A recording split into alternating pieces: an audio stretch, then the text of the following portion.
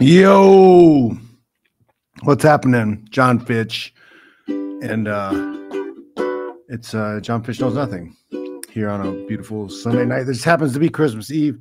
I didn't know if I was going to do a show, but I was like, why not? There's no fights or nothing, but I figured there'd be plenty of people out there who maybe just wanted to shoot the shit on a Sunday night. And I probably just got demonetized because it cussed in the first 30 seconds. Woo! Modernity, isn't it great?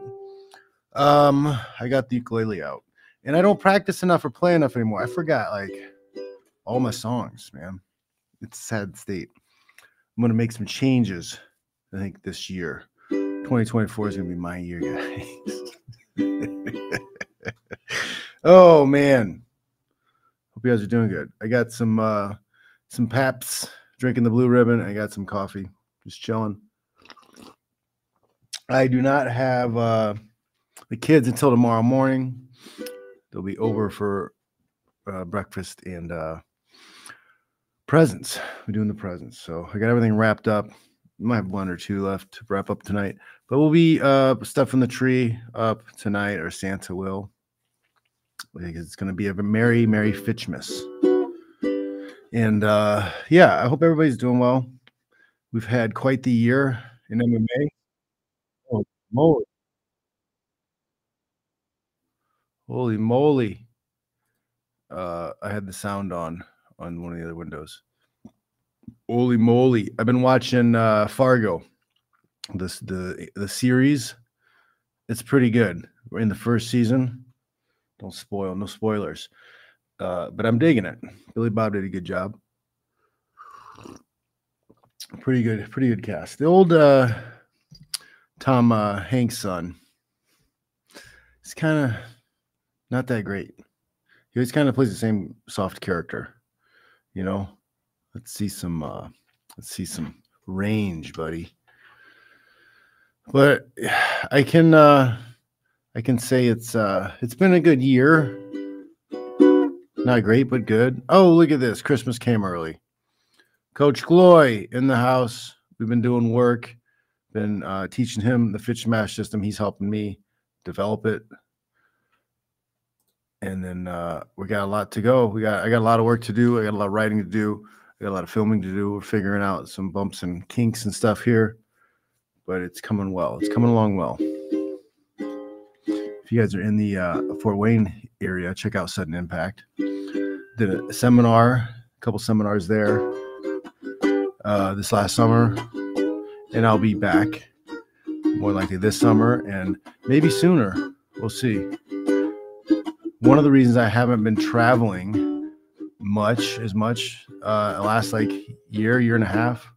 Well, I mean the COVID thing, but I actually traveled quite a bit during the COVID thing because people had secret seminars and stuff in their supposedly closed gyms. But yeah, we the place I boarded my dog. I have a large dog, 130 pounds, 125, 30 pounds. He's a sweetheart, but if he gets reared up, you know, if he wants to go that direction, he's taking you unless you can handle him. And he's not really scared of anybody but me. So it's not easy for me to leave him places. And the place I was boarding him was really nice. It was called Wagley, but it burnt down. The Home Depot, like the building next door to it, burnt, and that place burnt down and they shut it down. So I did find a new place though. It took a while.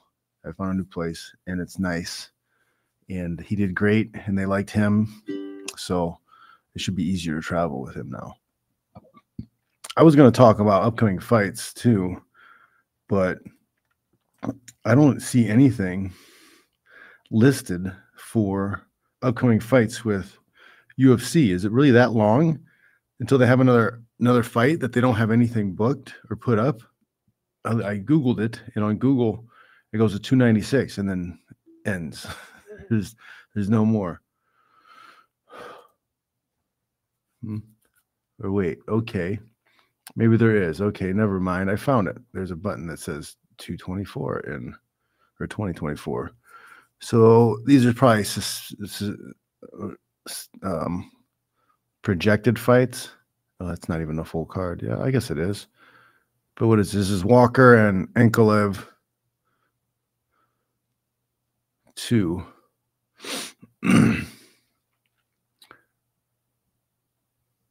Phil Hawes, Furieria. I don't know. That's not a crazy. Gabriel Benitez, aka guy, Jim Miller. Gabriel finally getting a fight. Mowgli. Orlovsky is fighting again with Cortez Acosta. That's last fight of the prelim card, which still is weird to me.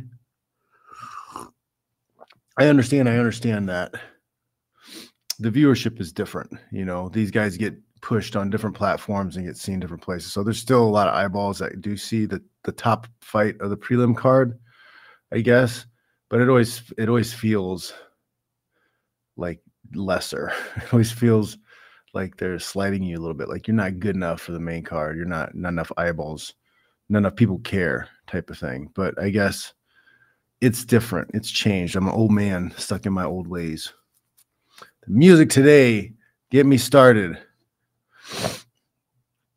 Michael, I didn't see the Wilder fight, but he did say he did ayahuasca and he's at peace with his life and the world now.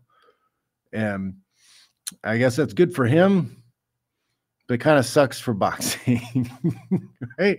Isn't it? It kind of like, I don't know. Is he still going to fight with the same ferocity, or is that just kind of like downplayed, whatever? Because a certain time, I don't know, man. Certain time of your career, I think you can just not care as much. It's like, what's the point? I don't know.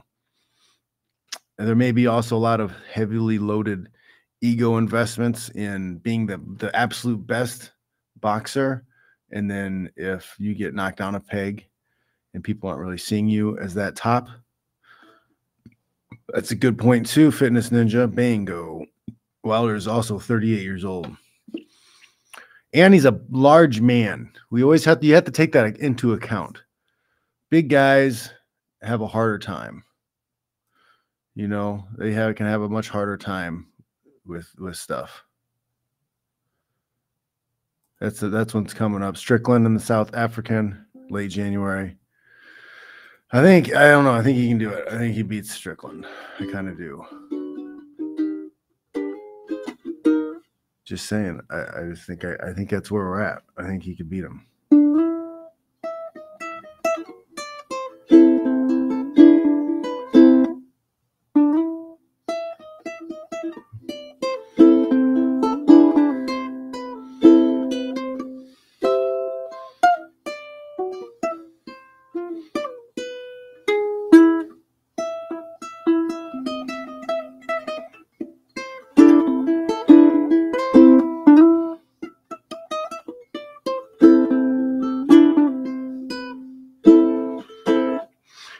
Yeah, so he is. He's older. He's a little older, and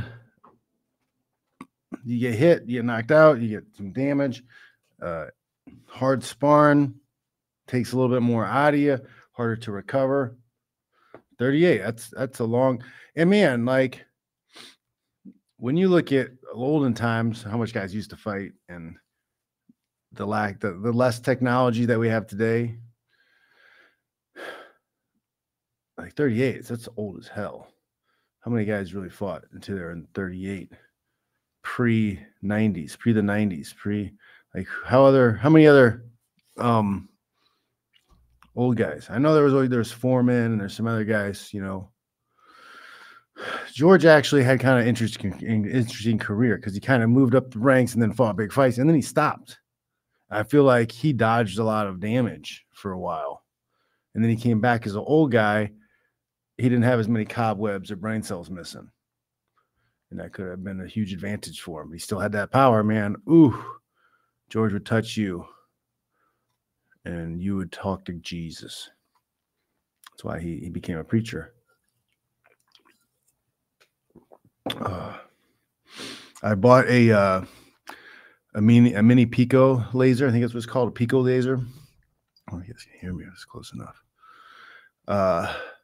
Because I was I'm looking for removal, tattoo removal.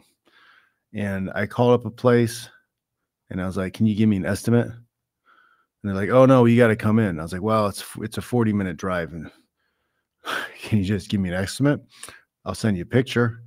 You look at the picture and see how big it is. It's just on my ring. It's a name on my ring or on my ring finger.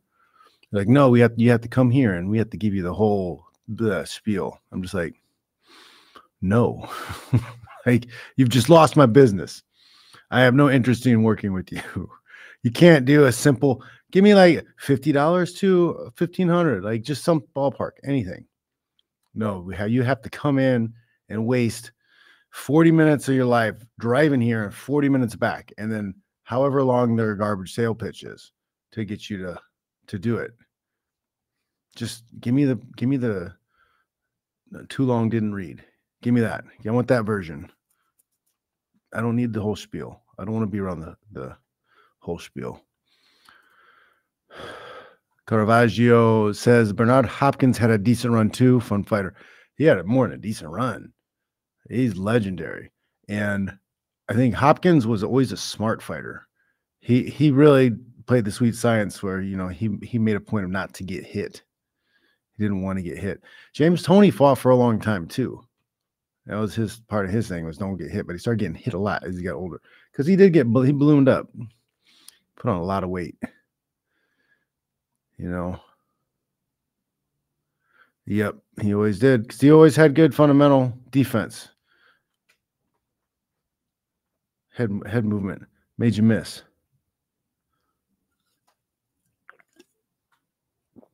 Oh man. But yeah, guys, I don't have a ton of stuff to cover today. I thought we could do this. I don't know if you could, if you wanted to do this. Would you guys want to go through a fight by fight breakdown of my career? I don't know how far we'll get or how long it'll take, but I can put in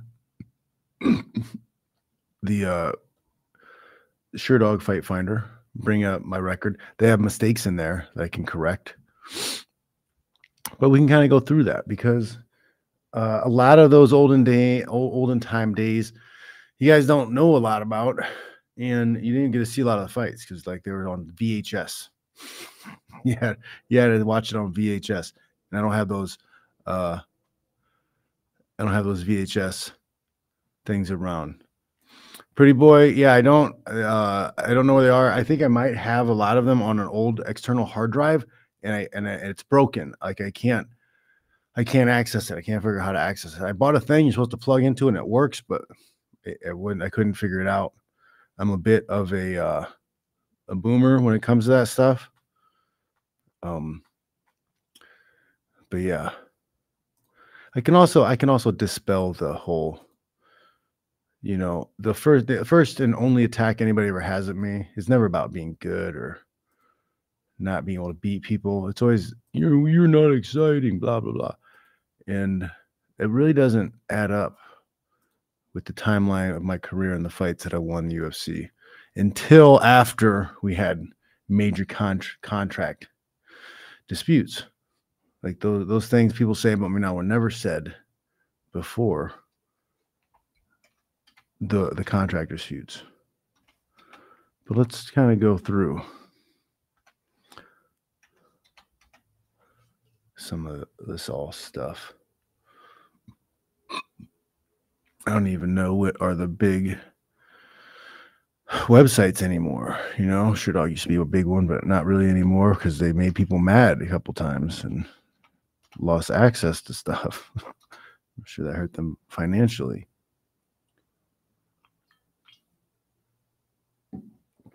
Alrighty. Here we go. I'm going to share.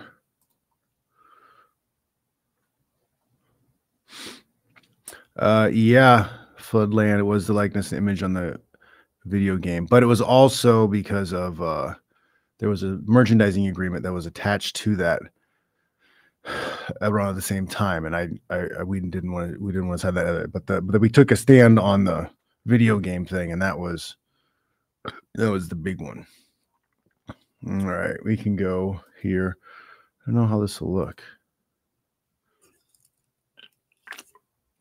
You guys even see that?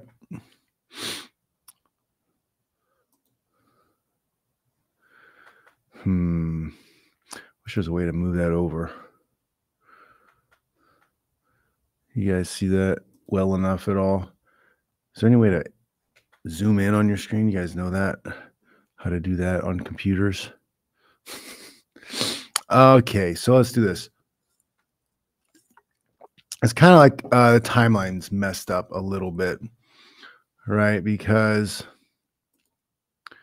if you look, they have the amateur fights down here, Mark Smolinski and Ben Euchre.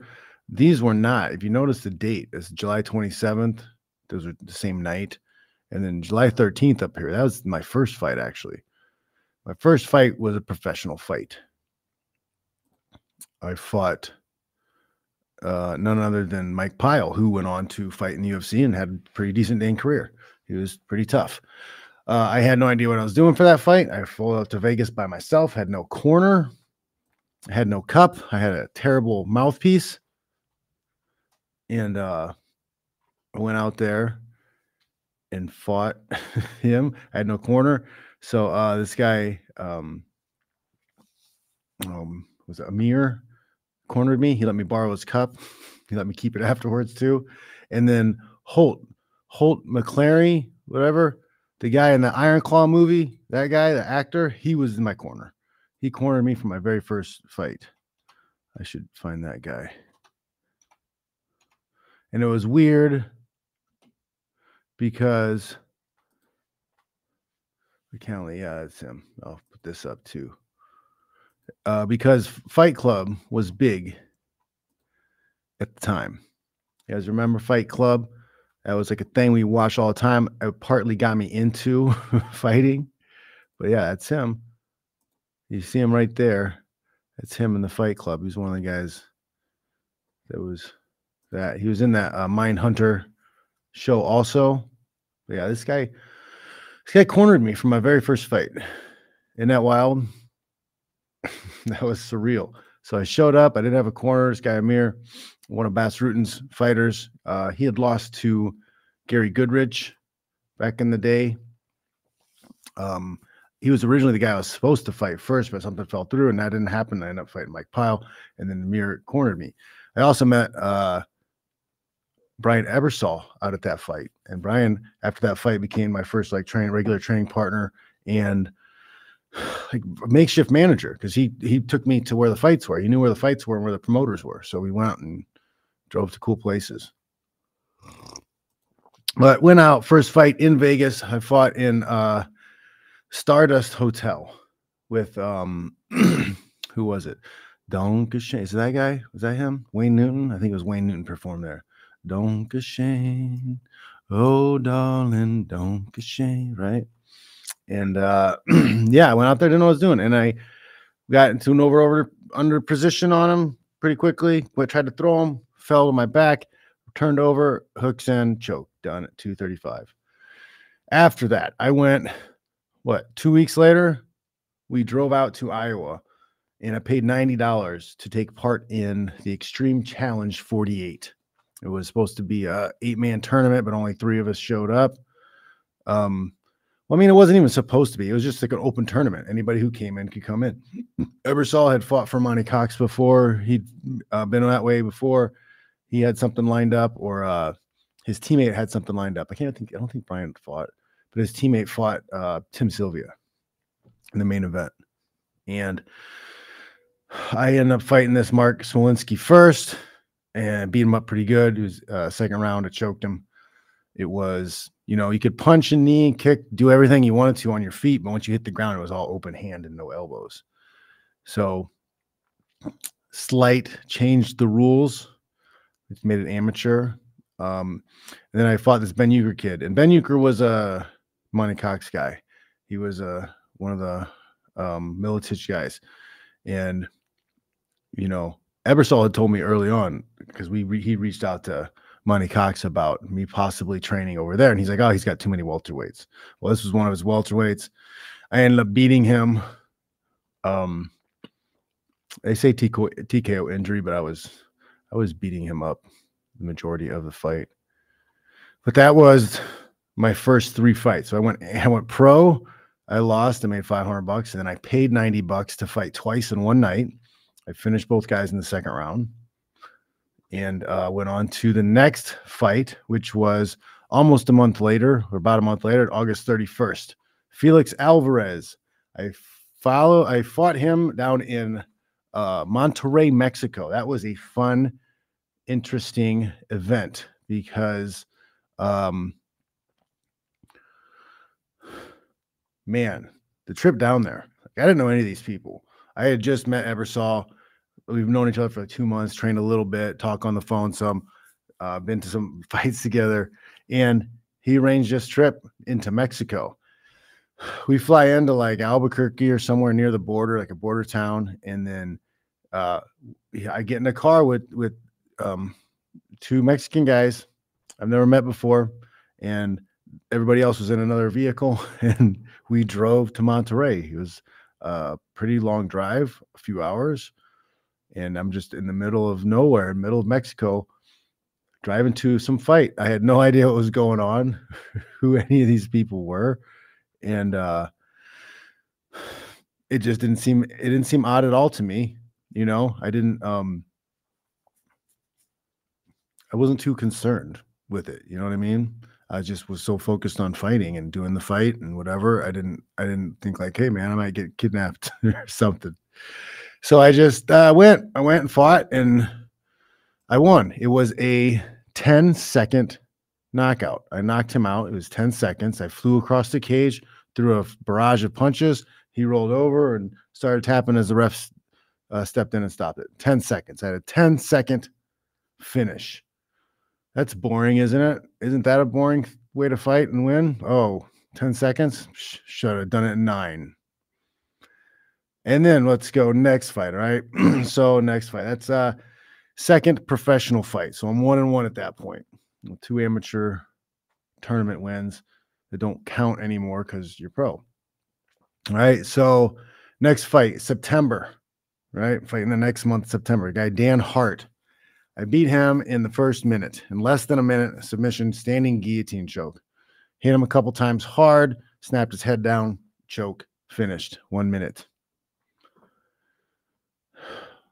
Yeah, it's totally not exciting at all, guys. A whole minute. People had to sit in a whole minute for me to finish.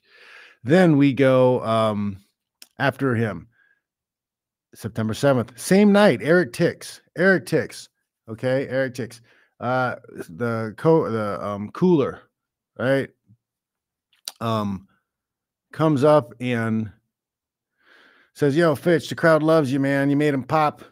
Why don't you fight again tonight? I'll give you $100." You know, I already made like $200 right before. Ebersol looks at me and says, "Hey, if you don't fight him, I'm going to fight him. I need the money." I said, all right, screw it. I left my gloves on, right? I had no wraps underneath my gloves. I borrowed somebody else's gloves. There were guys clearly using, some guys I saw using duct tape, wrapping their hands up. Like there was no commission, nothing, whatever. So I go out and I fight Eric Tix. Well, Ebersol goes out, fights, and then I fought after that against Eric Tix. That was a KO punch. I finished that fight in 7 seconds. It's a 7-second knockout. 7 seconds. Boring. Lame.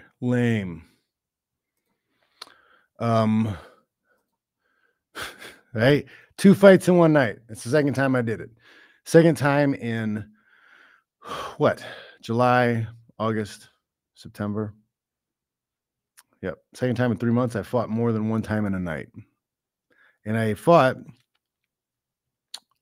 you know, and I even fought, I had fought in even counting the amateur fights, 1, 2, 3, 4, 5, 6, right? In 6 fights, including the amateur fights. I hadn't even fought in 5 minutes yet. Then I, after the UW Ultimate Wrestling Minnesota, I linked up with Zinc and Entertainment because the muscle shark, right? The muscle shark was there watching, and he was signed with Zinkin at the time.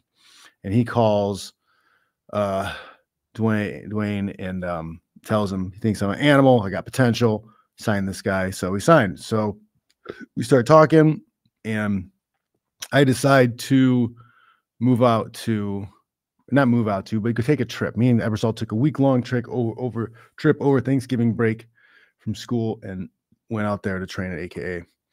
It was great. It was the first time I sparred. So I had six fights, 4 pro, 2 amateur, and I had never sparred before. So my 7th fight, I actually had, probably 5 rounds of sparring, 4 rounds, because it was only a week. We were only in town for a week. So I got some sparring in for that. That was good. And then me and Wilson Govea, if you haven't seen that fight, go look up the hook and shoot fight. All right. I'm actually going to look it up. All right. I'll put it in the link. And this was a huge fight.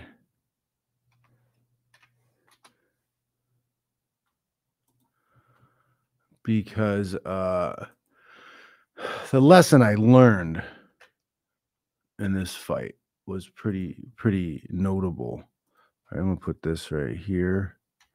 This should be good. So if you guys can watch this on your own free time, I put it in the post it in the chat right there. And we went back and forth. Good stand-up exchange. I fought back up to my feet once, I think. And then he threw a knee up to my chest, and I fouled that knee down, and he threw one right after. He was like double knee, and I ate a big fat knee, and I just face plunged. And that was an important fight for me because it showed me how important it was to be a full-time trainer, how much it meant to be a full-time training fighter. Like, because Govea was down at ATT, and these guys were kind of sponsored and didn't really have to work. They got to train all day long and prepare for their fight. So they had a huge advantage. And I also learned that I wasn't a 205 pounder. I wasn't a 205 pounder. Govea was just too big. Looking back at it, I was pudgy at 203 in it for that fight, where he, I think, cut down a little bit to make 205. Also, before that, like the Eric Tix fight, I left this out. I knocked him out with the 1 punch. He hit the ground. I hit him again when he hit the ground. So once he hit the ground, I broke my thumb. There was no, Sean Shark is a muscle shark. You guys caught that.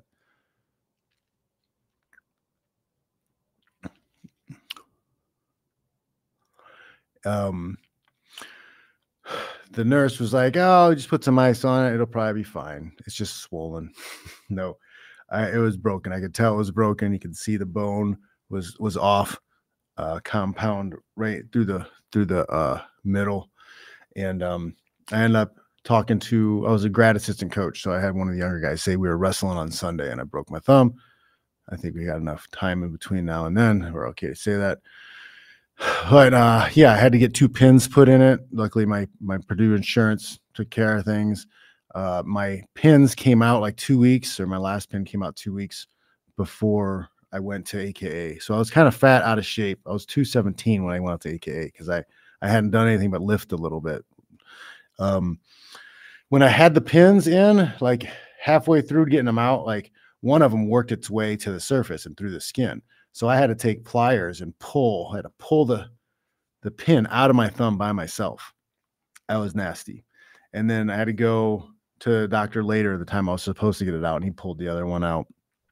And it was like a week or 2 later, I ended up going to San Jose to train. So I wasn't like in great shape, and me taking the Govea fight was a last minute type thing.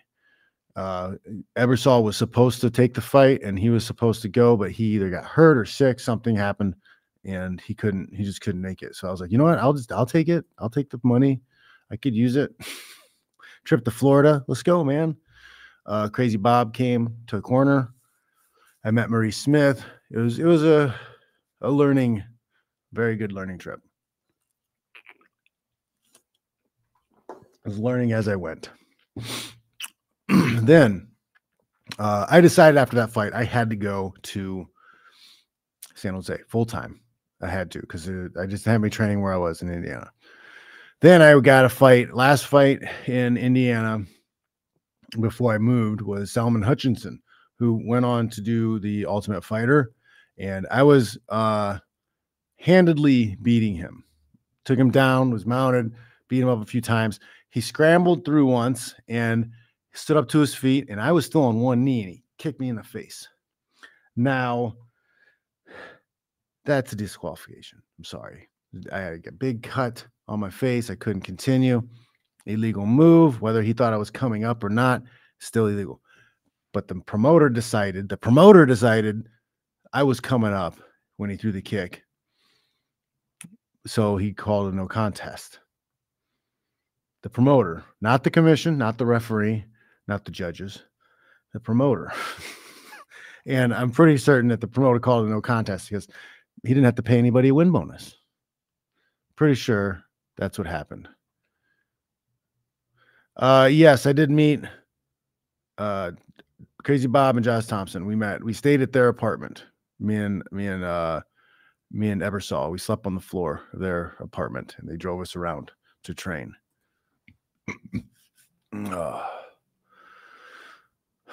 All right. So that was a no contest. And then after that, I go to AKA after I not graduate, but finished a year of grad school. I went to, finished after I took my last test. I packed the car up, left the next day. So I started training for the Jensen fight, and that was July 19th. And that was at a lower weight. We fought at 185, and Jensen was not bad. He was not bad. And I think we fought in a ring, so it was a little bit harder to beat him up as much as then in the cage. I think I kind of liked the cages at that time. I was still learning a lot. No jiu-jitsu yet, just whatever we did with MMA grappling and submission grappling without a gi. It was okay fight. A little bit reserved. Wasn't the greatest, but it was a big move. I was risking a lot, and I had a lot of pressure on my shoulders because I had moved all the way across the country to make this change, and it was a big fight. It was supposed to be a big deal. The promoter didn't know what the hell he was doing. He's a young guy, got some money from mom to put this together, got a huge stadium in Chicago that he couldn't afford. He thought he was going to make all his money back on ticket sales. Nobody showed up. There's like 50 people. There's like a 5,000 seat arena, like 50 people showed up. And he stiffed everybody. He wrote some bad checks and then disappeared, and some people didn't get any checks. Luckily for me, my manager felt so bad about it, he gave me the $1,200. Right. So then my next fight, I still hadn't started using the Johnny Cash song yet. Right. I fought Gabe Garcia. Gabe Garcia had some padded statistics for his background. And I smashed him pretty bad. You can also watch that fight. That's in my on my YouTube. I'll give you another link for that too, guys.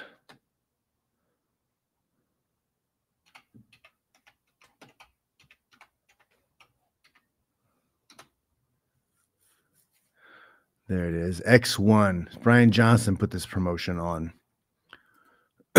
And it was a bit of a shit show. But the Japanese had their hands in it. So sometimes that happens when the Japanese start messing with stuff. There's a couple fake fights on the card. This was like partnered with New Japan Wrestling, Pro Wrestling. So they had a pro wrestler fight one of our guys, and it was fake. He had to like give the guy a choke. He had to like put his hand, he had to like wrap the hands around him because the guy was shitting himself. And then they had this guy who was supposed to lose and throw the fight against a 16-year-old. 16-year-old didn't know, though. So he beat the crap out of him and finished the guy. Like, knocked him out really bad. Nobody told him it was going to be a fake fight.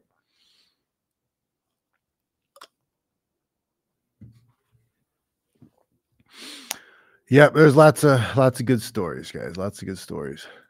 You guys read all the stuff that Bloody Elbow and John Nash are doing, and those guys are doing. We're talking about the emails and stuff. You see some of the dirty crap. I got one email actually we'll share from Joe Silva that we can definitely go through. You guys will I get a kick out of it. All right, so I beat Joni Carter. That was not Joni Carter. I'm sorry, Gabe Garcia. Beat him up pretty good. They stopped it at 241. Next fight, this is my big break. My big break. Oh man, you suck.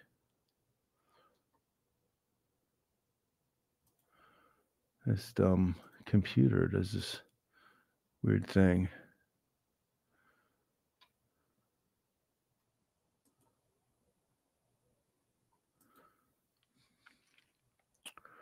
I'm getting hacked by the Chinese guys.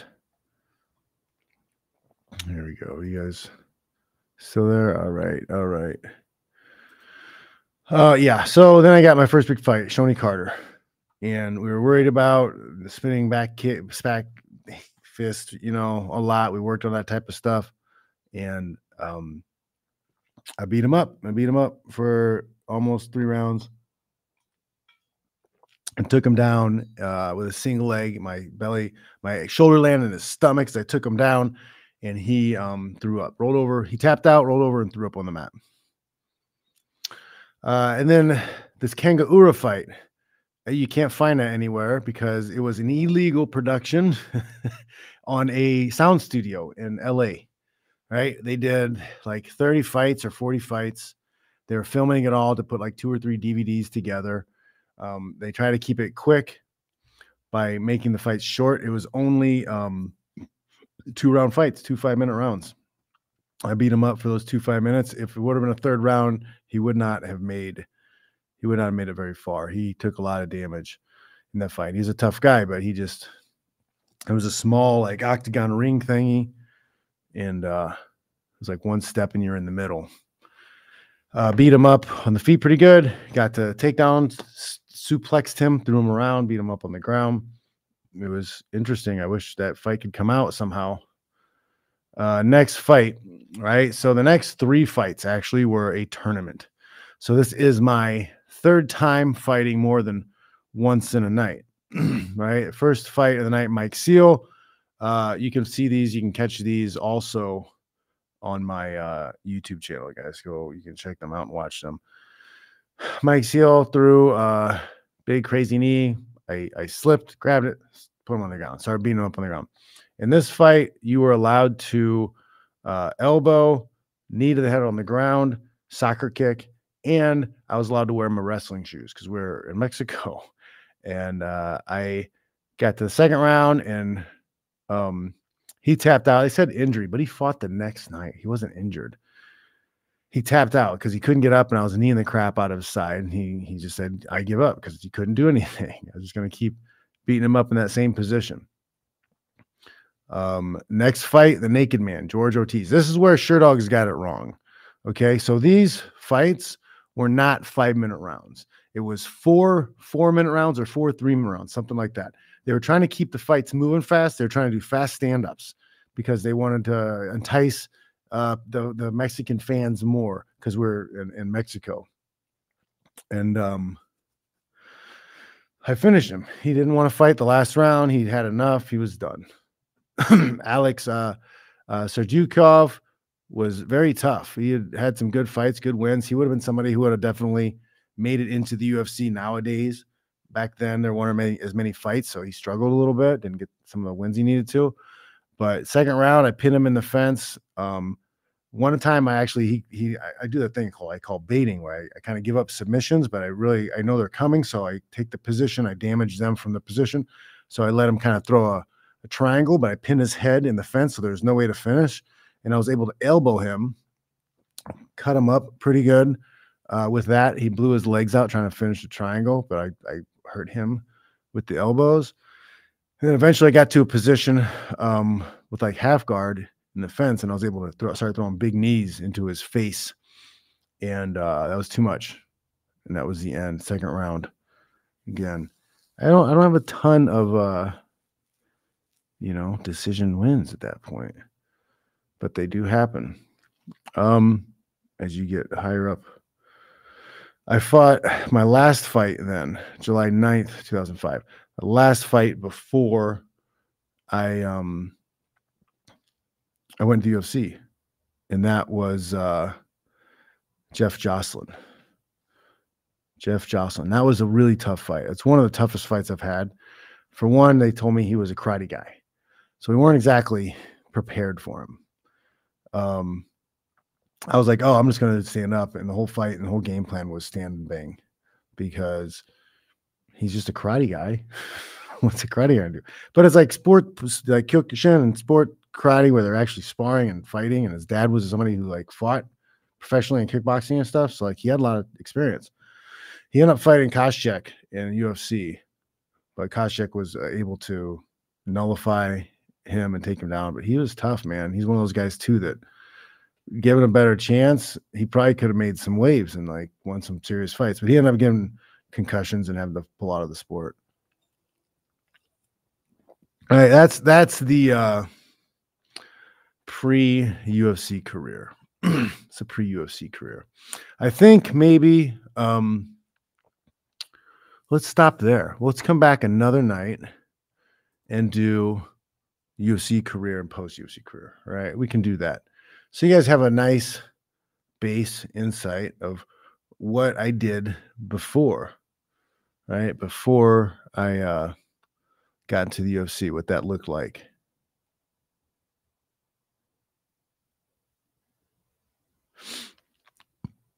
Ugh. And then I want to show, before we go, this gem of an email. All right. This gem of an email from Joe Silva to my manager.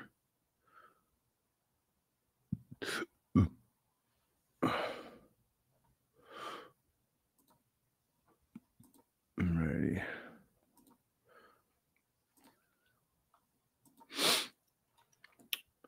You guys tell me what you can make of this. Okay. This is the tactics that the UFC would use with fighters all the time. All right. Where's it at? There it is. So this is Joe Silva to Crazy Bob. Okay. And they're talking about contract negotiations. So my contract, right? My first few fights were one-fight deals. I fought Brock Larson first. That was 3-3 for Brock Larson, pretty sure. And then I fought Josh Berkman, who I finished in the second round. And that was, I think, 6-6. Right. And then I fought Thiago Alves. And see, I don't know. See, you know what? I might have fought 2-2, or it might have been 3-3 and then 5-5 and then 6-6 or 7-7, something like that. But so we're talking about the Hironaka fight, all right? Because they're trying to sign me for a 3-fight deal after I fought those 3 first times and I'd won. All right. So this is the language that he's using. After I've had, 3 great performances, they brought me in to lose against Brock. I won a decision at a higher weight class. Then I get a fight at my weight class. I finished 2 guys that they were pushing. They thought had big things going for them. So it was a really good start. But this is what Joe writes to Bob. It says, I am willing to jump Fitch up. Oh, you can't highlight. Okay. To 8-8, 10-10, 12-12. But it does not change for a title fight. Right. So what he's saying right there is that if somehow I get a chance to fight for a title within that 3-fight deal, like, it doesn't change.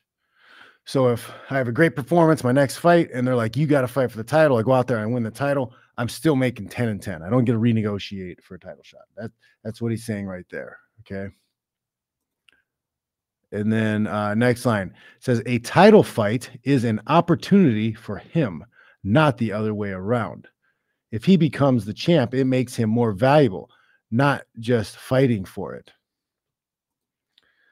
So Right? I gotta do it again. A title fight is an opportunity, not the other way around for him. Opportunity for him. You don't, for their perspective, their attitude, you do not earn title shots. They're not earned. They're granted. They're opportunities given. Does that sound like a sport to you? Is who's the big shots now? Like Mahomes or whatever? Is he granted the opportunity to play in the Super Bowl, to play in the playoffs, or did he win? Did he win? And that did it. Which one? How does sports work? Is it about winning, or is it about somebody giving you an opportunity? Danny Arnold, you're a saint. Says a little something towards the Berman Fund, my friend. Merry Christmas. I had some eggnog with some brandy earlier today. It was delicious. Yep. That's what I say.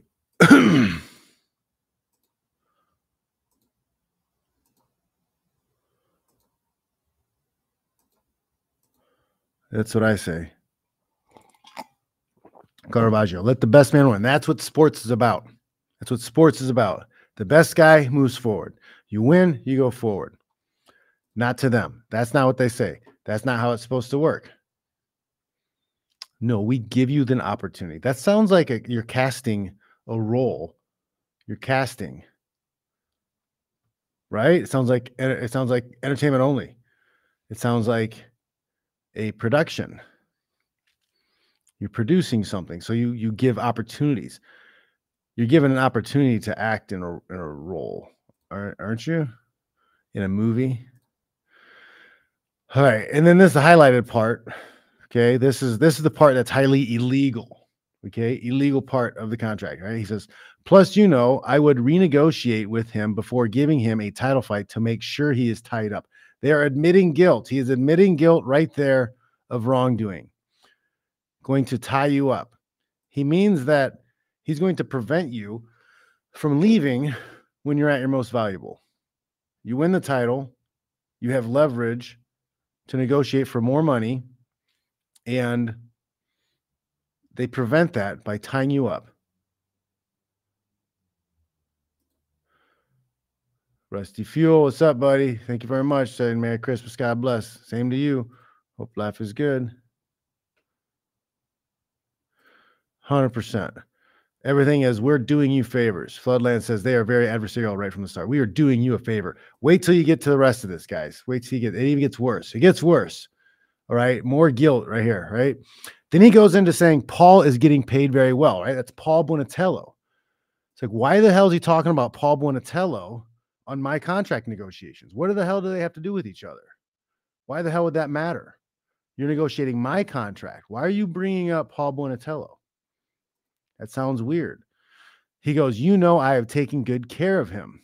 He fought one really tough guy and got KO in 15 seconds. That's Arvlosky. Remember, he had a title shot versus Arvlosky. He got one punch, knocked out. It was terrible. He worked really hard for that. He was doing great. His nerves got to him a little bit. He got caught. Right? But Joe's saying he's taking care of him. He's being a good promoter to him. So you need to chill out with this other guy. Okay? Like, hey, we took care of that guy. Shut up about this guy. Is that how negotiations are supposed to go? If there's an NFL player who has the same manager as another player on the team, does the NFL does the team owner negotiate like that? Well, hey, I gave your other guy this. Is that allowed? Am I in the wrong? Somebody educate me. Maybe I'm wrong. That sounds not very scrupulous, right?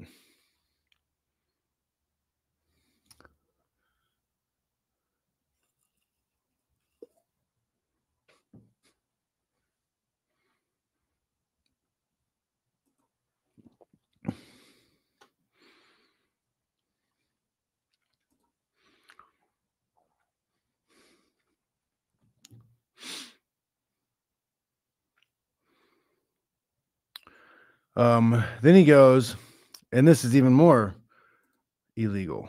Okay, this is where it really gets salty. He says we handpicked Aldana for him to get him back on the winning track. They picked a guy that they knew he could. They picked a guy to lose. Isn't that leveraging a fight? We picked an easy fight for him. We picked somebody for him to beat up.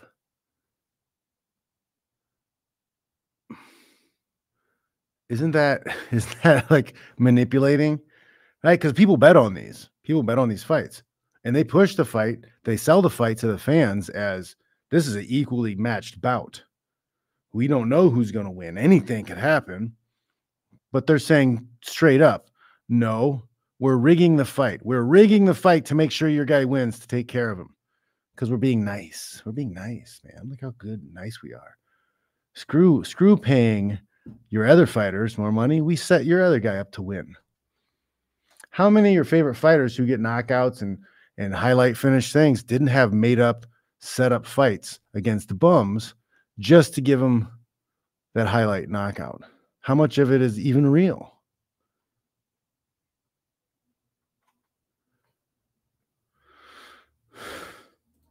It's not starting to.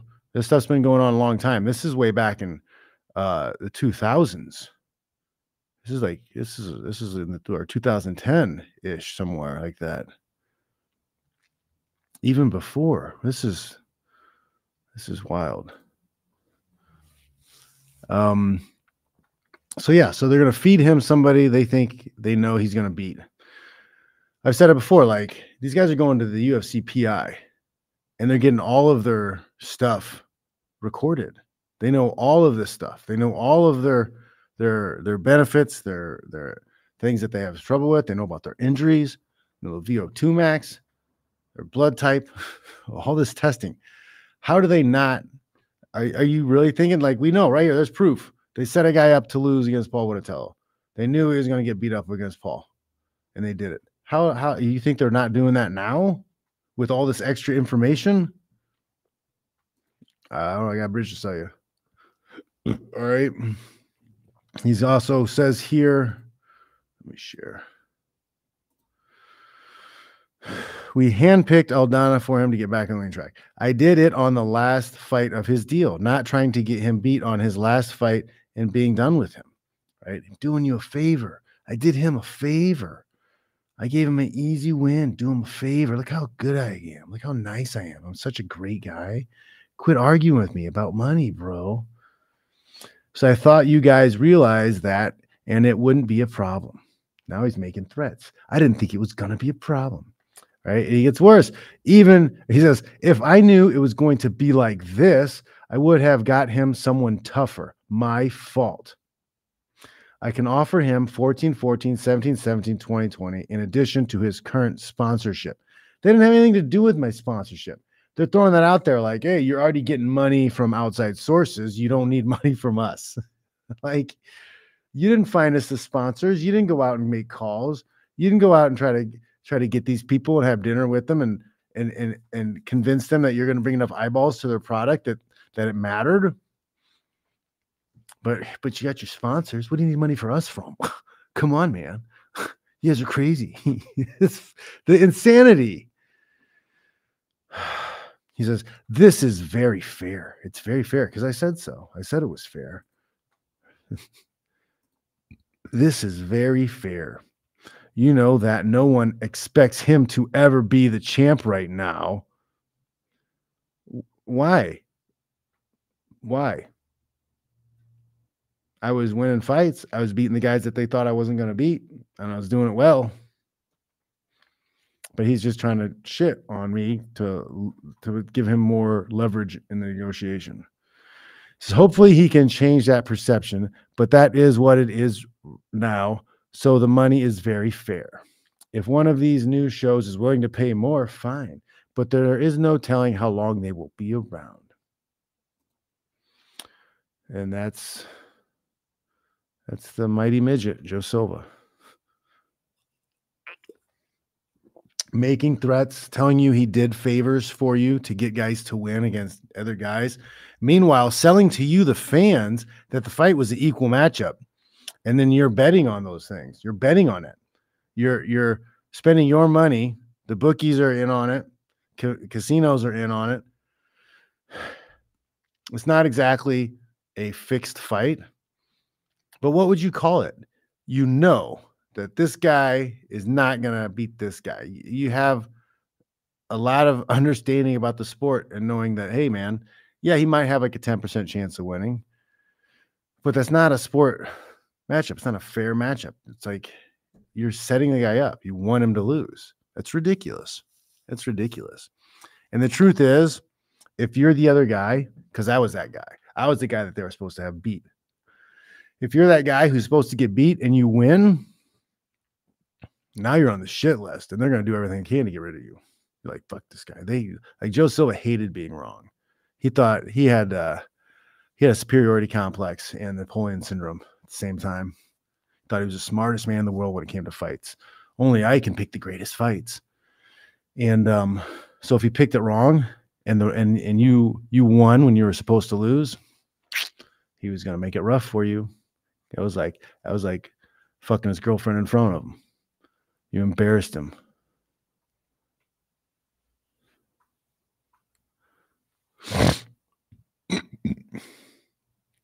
Yep, that's wild stuff, man. It's wild. It's wild. I don't know what to say. It's wild. Yeah, guys. It was fun. It was fun. It's a Christmas special. The Fitchmas Spectacular was pretty great. Thanks for watching, guys.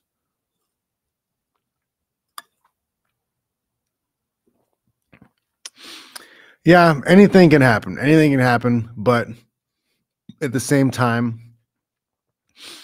there are levels to this game, and a lot of times you can tell. You know, I made a lot of people money back in the day because they would text me, who you got in these fights? Because we've trained with some of those guys and we know guys who train with those guys and we all talk and everybody kind of knows what's going on. And there's a lot of times where the UFC is pushing somebody hard that, you know, they know that guy's not going to win. And they're just doing it because they're trying to set up the guy they want to set up to have a big finish.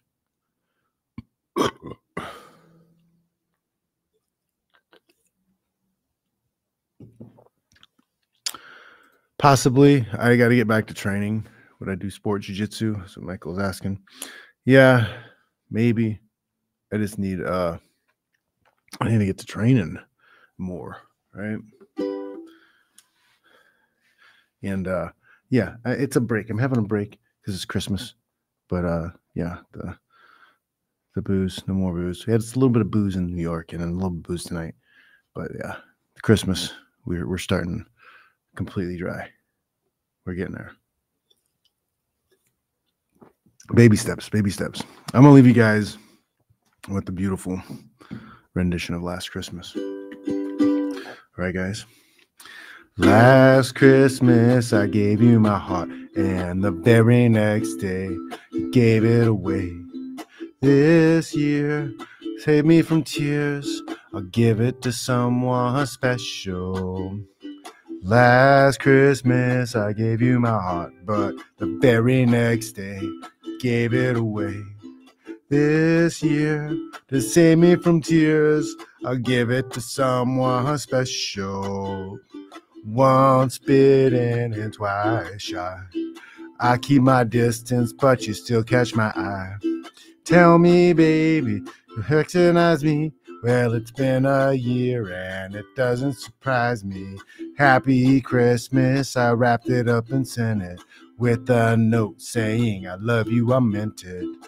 Now I know what a fool I have been, 'cause kiss me again and you'd fool me again. Last Christmas I gave you my heart, and the very next day you gave it away. This year, to save me from tears, I'll give it to someone special. Last Christmas I gave you my heart, and the very next day you gave it away.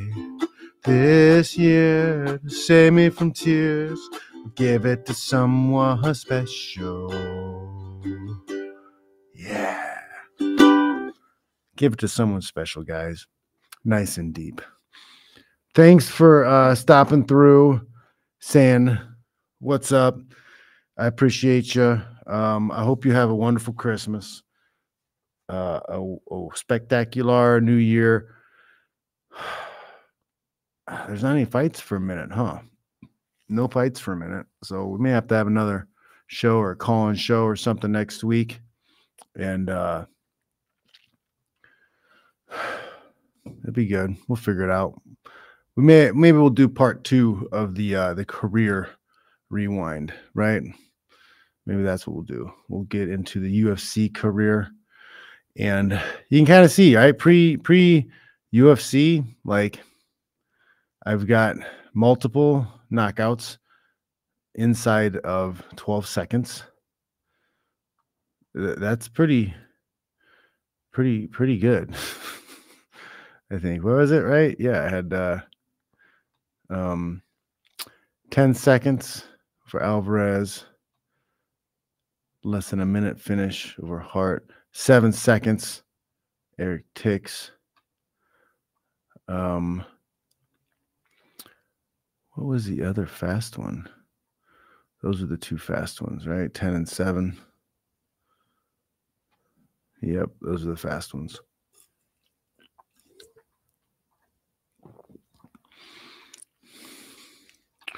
Let's double check, make sure I don't have any. Okay. Yeah.